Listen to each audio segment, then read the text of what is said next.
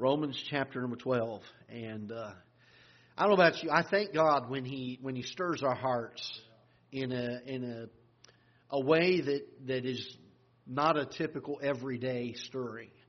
I think we ought to be stirred every day as we walk with Him. And if not, there's something wrong there. There ought to be something that stirs inside of us when we spend time with Him. But there ought to be seasons of unique presence of God in our lives. I'm reminded of the story, I've shared it a few times, of Dr. Charles Weigel years ago, who went to Pasadena, California for some revival meetings and had heard of the world-famous rose gardens out there. And between meetings, he wanted to go see them, and so he spent the afternoon out at the rose gardens and looking at the beauty and just the magnificence of the roses out there. And he went to the meeting that night, and many of the folks came up to him and asked him how he liked the gardens. And after 2 or 3 folks came and asked him that, he asked one of the fellows, he said, "How is it that you know of my personal affairs and where I was this afternoon, that I was at the rose gardens?" And the man said to him, "Because the presence of the roses lingers on you." And I thought, boy, wouldn't it be wonderful if it would be said of God's people that His presence lingered on us. We spend time with Him. Those special seasons of Him stirring and doing something magnificent in our hearts that is needful. I hope we can keep the embers burning. We don't let them die out. And I fear in the day and age that we live, there's a lot of cold Christianity that goes on, even in good churches. And from time to time, we need to be stirred again. And Paul told Timothy to stir up the gift that was in him. And if Paul was instructing Timothy that he needed to stir him up, then there's the opportunity that he let some of that die down in his life. And sometimes we need to be stirred, and I thank God for those moments that He does. Sometimes they're public in services. Sometimes they're private. But what a stirring that there is sometimes. And I thank God for that. And I hope that we experience that on a regular basis, that God keeps us stirred up and on fire for Him. I hope we don't ever lose our vision for the lost. I really don't. Well, we've got a great task ahead of us, and we certainly need to walk with God. We certainly need to seek His power in our lives and ministries. And those are paramount. I wonder often if we're out of God's will, doing His work His way, but without His power. And I think so often we have attempted to do God's work. We've even attempted to do it His way, but we have neglected His power. And when Christ told His disciples to go into all the world and preach the gospel to every creature, He told them, "But tarry ye in Jerusalem. I want you to go, but don't go yet." That's what He was saying. Until you be endued with power from on high. And all that we would seek for that. We live in a day where we are needful of it. And we've got so much craziness going on in the name of Christianity. We need some power of the Holy Spirit resting upon our ministries. And pray that God will allow us to do that. Let's look in Romans chapter 12. I was going to try to finish our message this morning. You all have to come back next Sunday. We tried twice to get to the message this morning, didn't make it. But from time to time, God does that, I think. Romans chapter number 12, and I'm just going to read some very familiar passages. And I like what Peter says often. It tells several times in Scripture about the idea of bringing to remembrance. And so a lot of what we'll preach on tonight is not anything new, but by way of remembrance, that we would have our hearts stirred again and fresh and anew. I want us to look, if you will, in the first few verses. As Paul writes, "I beseech you, therefore, brethren, by the mercies of God, that you present your bodies a living sacrifice, holy, acceptable unto God, which is your," what's the next word? Reasonable service. It's not even extraordinary. It's just the norm. It's what's expected. "And be not conformed to this world, but be transformed by the renewing of your mind, that ye may prove what is that good and acceptable and perfect will of God. For I say, through the grace given unto me, to every man that is among you, not to think of himself more highly than he ought to think, but to think soberly, according as God hath dealt to every man the measure of faith." Father, we come to you tonight. I pray that you'll bless the time that we spend around your word. Lord, already today, I don't know if anybody got anything out of the message this morning, but Lord, you've certainly worked in my heart. I pray that you'll do a work again tonight Father, that you would stir a fire that will not soon go out. I pray that you would use us in a very special way to do the work that you've given for us to do. Lord, I ask for your power. And Lord, I long for it in my life, and I pray that you would bring it in the lives of others in the room tonight. Because, Lord, we realize and we know that if we attempt your work in our own power, we will have minimal results at best. We know that your word will not return void, and that it will work in spite of us. But Lord, it'd be wonderful if it could work because of us. I pray that you'd help us to seek for your will and your direction in our lives. And Lord, I ask that you would do something tonight that inwardly I cannot do, and that is to work in the hearts. And Father, I wish there were some times that we could just open our hearts and let you see exactly what was in them, and knowing that you know all of our hearts all the time. I pray that you would help us to come to your word with that realization tonight, that you know every corner of it. I pray that you would help us to have our hearts exposed, open to you tonight, yielded fully, completely to you. In Jesus' name we pray. Amen. Paul says, I beseech you, therefore, brethren. And one of the things that is unique about the word beseech is it's a little more than just asking. The idea behind it is that there is almost probably a better word, a closer word would be to be begging or pleading, if you will. The idea that there's strong emotion behind it, that Paul comes to the Christians as he's writing here and he says, I'm pleading with you, I'm begging with you, I want your eyes to be open, I want you to see these things. And so I want you to understand that the heart that Paul is coming to them with as he gets ready to bring some of these truths from this passage to light, that it's not just another Sunday evening service or Sunday morning service that they're attending. But Paul is saying, listen folks, there's something that needs to be brought to the forefront of our thoughts. This is of paramount importance. And so he pleads with them, he if you will, pardon the phrase, he begs with them as he says, I beseech you, therefore, brethren. And he has the right to do so. Some people would look at this and say, well, who was Paul that he would come to the brethren and challenge them in the things of the Lord? To me, it's amazing that Paul at one point wrote, I believe it's to the church in Philippi, forgetting those things which are behind, I press toward the mark for the prize of the high calling of God in Christ Jesus. And the idea that Paul knew the realization that in order for him to be able to move forward for the Lord Jesus Christ, he could not let his past haunt him. And I cannot help but think that the devil knew that. And the devil, I believe, quite often brought up in Paul's life his past. Saying, Paul, who are you? What makes you think God can use you? There may be folks sitting here tonight, and I'll tell you right now, I've been through it, where I've questioned and I've said, Lord, how in the world can you use me? But the truth of the matter is, Paul knew what it was to forget the things that were behind him and to look forward to what God can do for him. And some people may question, well, Paul, who are you to be able to plead with us and to beseech us in these matters? And Paul, being the kind of man that he was, a man of great humility who thought himself by the end of his ministry to be the chiefest of sinners, he tells the people that he's not beseeching them for his account or on his behalf. But he says in Romans chapter 12 and verse 1, I beseech you therefore, brethren, by the, what are they? The mercies of God. God has been merciful to you. And Paul says, I've got every right to plead with you on this case and on this matter because God has been merciful to you. And as God has been merciful to you, He asks something of us. He goes on to say, I beseech you therefore, brethren, by the mercies of God, that ye present your bodies. And I want to just stop there for a moment. I know we're going through this just one thing at a time here. But can I say this? God does not want us to come grudgingly and to sacrifice our lives for Him.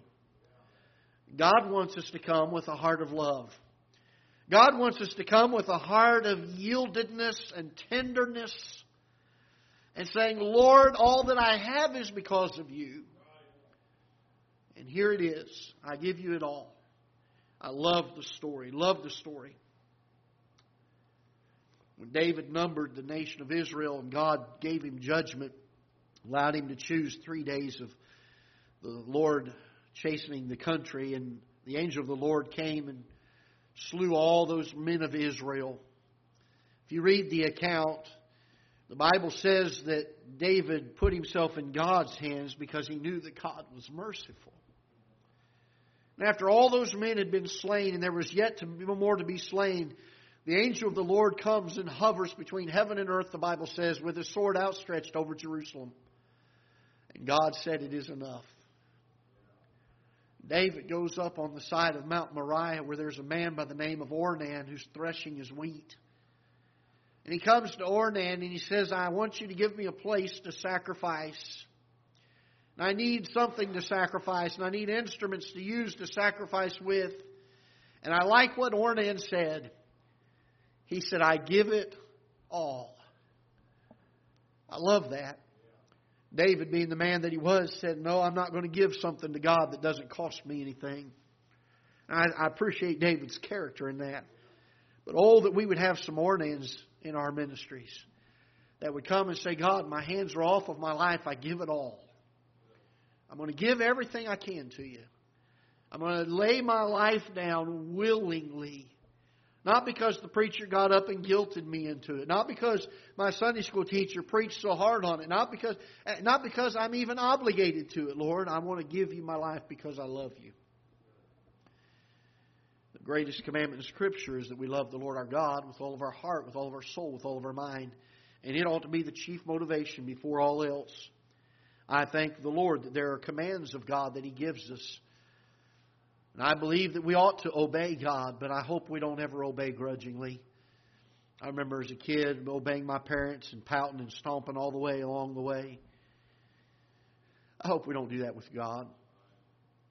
When God wants us to give our lives as a sacrifice to be used by Him, I believe He wants us to come and say, "Lord, I love you so much.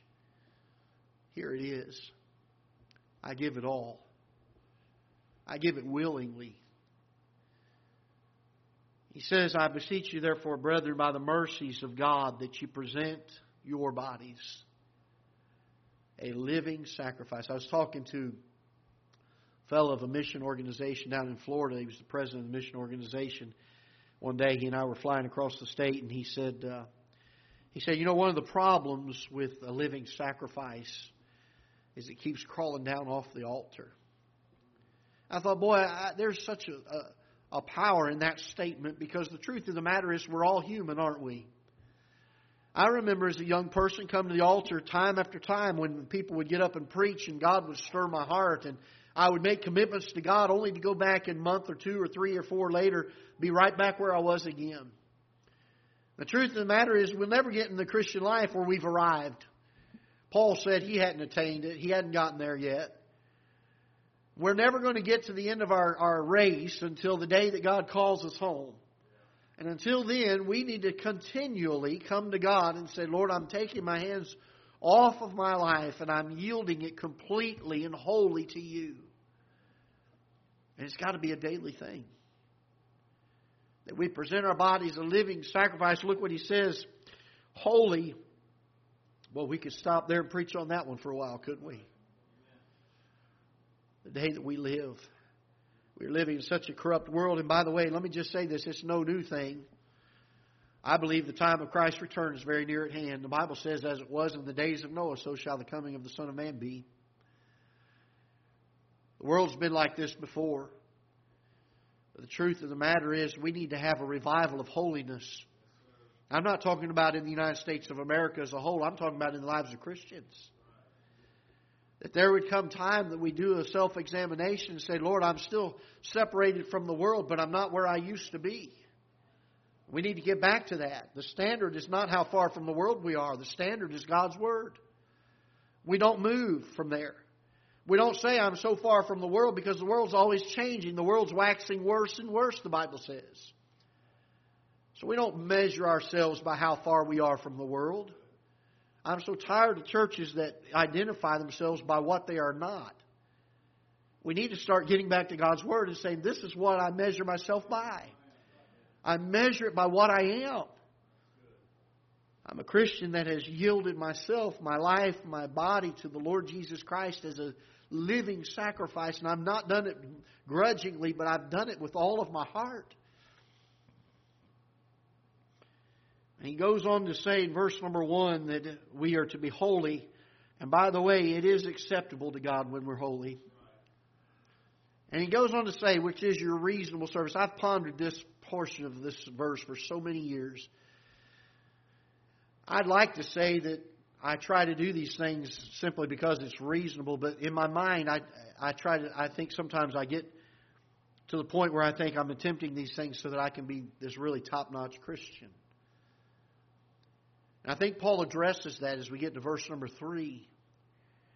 He says, "For I say through the grace given unto me." The grace that's been given unto me. That which I did not deserve has been given unto me. He says, I'm saying this because of this grace given unto me, to every man that is among you, not to think of himself more highly than he ought to think, lest we be prideful beyond measure. Paul had a messenger of Satan that came and buffeted him. He besought the Lord thrice to take it away, and God said, "My grace is sufficient." But 2 different times Paul said that God did it lest I should be exalted above measure. God sent that so that I would not be exalted above measure.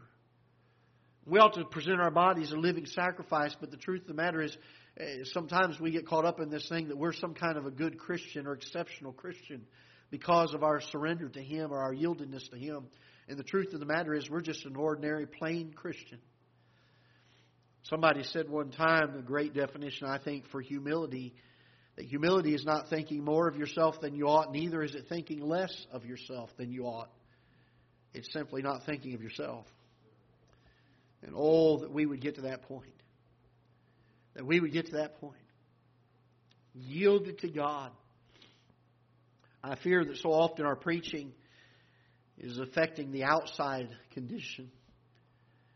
And Paul addresses that as we get to verse number 2, as he says, "And be not conformed to this world." Years ago when I would travel through the state of Florida in the turnpike, they had toll plazas, and I remember sometimes my dad would stop at the toll plazas, and inside there they had these machines that you could put a quarter in, I think at the time, or it might have been 50 cents. And big plexiglass window you could watch, and these 2 big steel blocks would come together with 2 big pistons, and all of a sudden you'd see steam and smoke coming out of them. And then they would open up, and they had injected wax up inside of there, and it had made some kind of a little sculpture that was pressed and molded together with those things, and it would hold it there for a few moments to cool, and then it would drop it out. And I remember collecting those things over the years. One day I was reading this passage, and I got to this point about it being not conformed to this world, and I thought, I believe that we can say that this word conformed is a lot like that mold was. That with great pressure and great heat, it molded outwardly this wax. I got that thing of wax out of that machine, and I took it home, and I was walking through my bedroom one day, and I stepped on it, and it crushed and just crumpled up because the inside was hollow. And I thought, boy, what a picture of the Christian life. So many times we try to outwardly put on something that we try to present to others. And really it's just pride, I believe, that does this. We try to look at Scripture. We try to be outwardly what we ought to be. We try to look a certain way. We try to talk a certain way. And I think we ought to look a certain way. I think we ought to talk a certain way. But I think it ought to come from the heart. I shared a story several months ago, and I don't know if all of you were here, but years ago in the War for Independence here in the United States of America, a man by the name of Francis Marion, who was known as the Swamp Fox, had some of his men captured and had captured also some prisoners from the British and had arranged for a prisoner transfer from one of the captains of the ship. He invited the captain to his camp, and they brought him into the camp, and they discussed the details of the prisoner exchange. And once that was over, Francis Marion, being a gentleman, invited the captain to stay and have dinner with him. And the captain, not wanting to be an ill-minded guest, decided he would stay. And so they went through the camp. They found the best that the camp had at the time were 2 wild potatoes they'd found growing. They took them and roasted them in the embers of the fire, and he set one before the captain, and he took one, and they began to eat. And the captain was doing his best to eat the potato that was in front of him, but with no buttering and seasoning on it. It was very dry potato. He was choking it down, and about halfway through, he laid his plate down. He told Francis Marion, he said, "I'm not trying to be offensive, but he said, I don't know how you guys can eat this stuff." He said, "You must pay your men very well in order to fight the way that they do." And Francis Marion said, "What do you mean?" The captain said, "We're on half rations on the ship, and we eat better than this. And our men are deserting every day because of the hardships on the ship." He said, "I look around here, your men don't have shoes on. They're eating things like this." He said, "You must pay them very well." And Francis Marion said, "Sir, we don't pay them a dime." The commander of the ship was astounded by that. And he said, "How do you get your men to fight the way they do?" This is what Francis Marion said. He said, "It is the heart.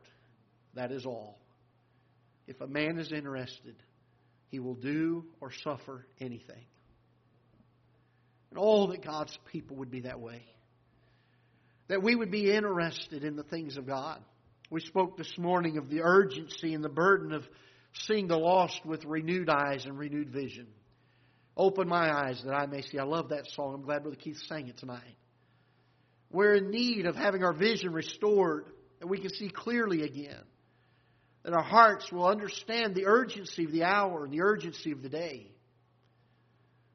I present your bodies a living sacrifice, holy, acceptable unto God, which is your reasonable service. And be not conformed to this world. There ought to be a difference. And it ought to be on the inside.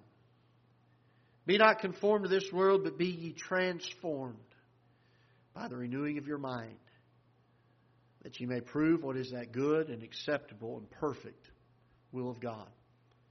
I've heard preachers preach that there are 3 wills of God, a good one, an acceptable, and a perfect one.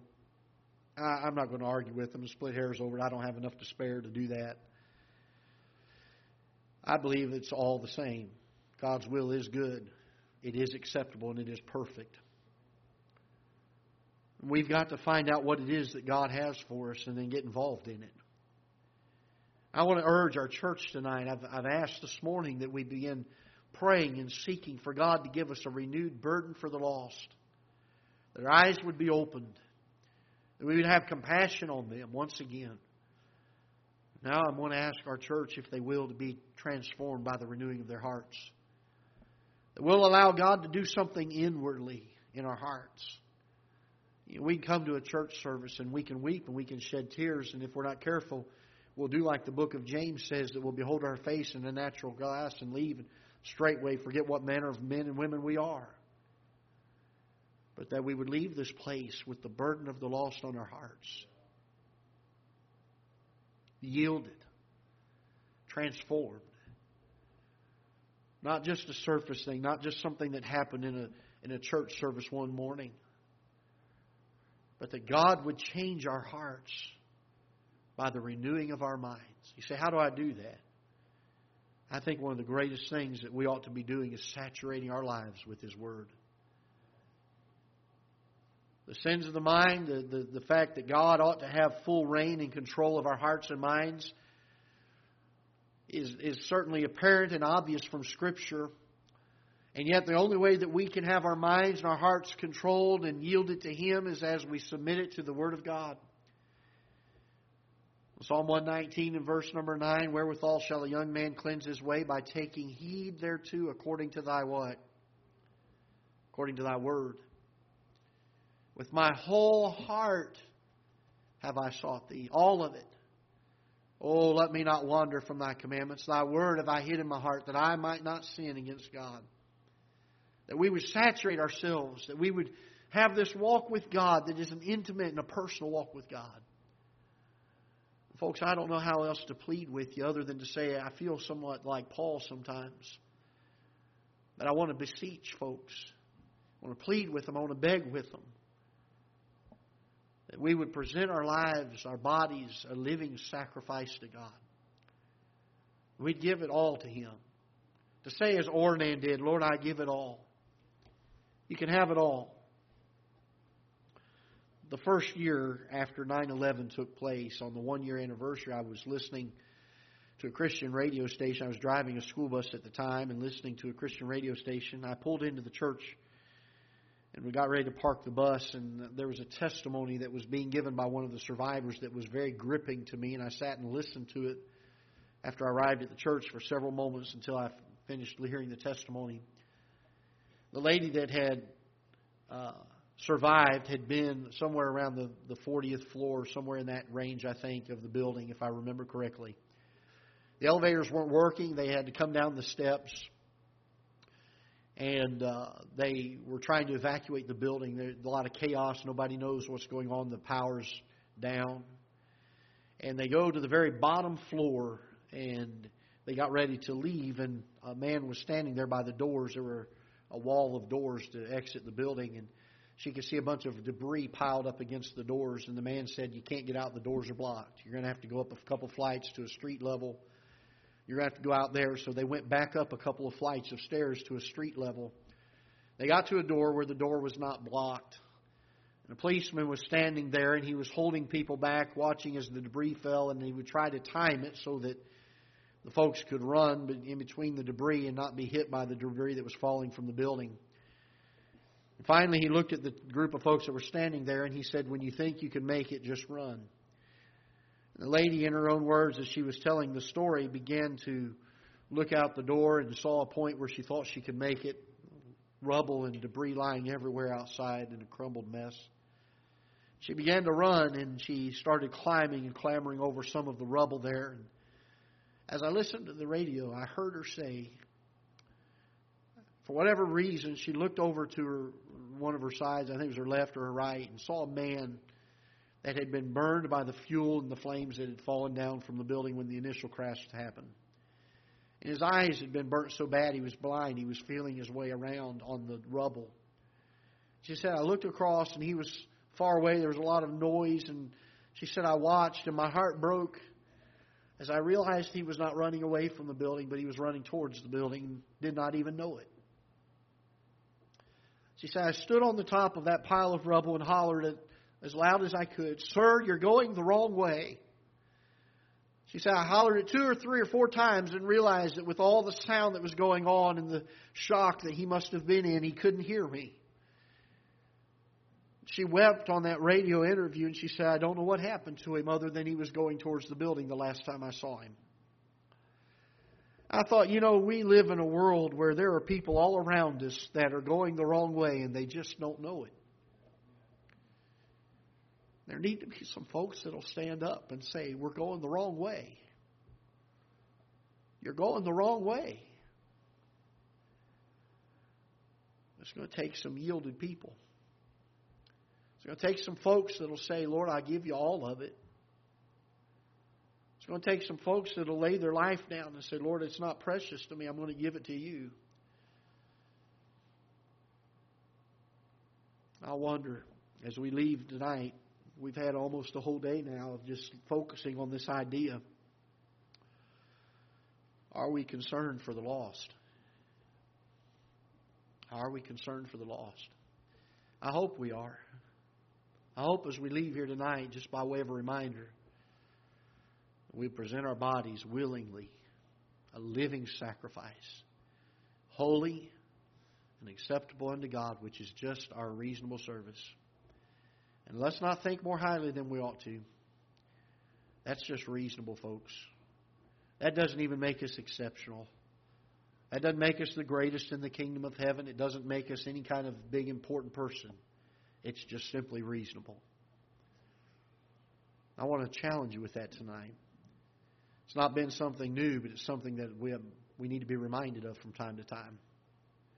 That we present our bodies a living sacrifice. Let's stand together. Lord, we're thankful for your word. I pray that you'll use it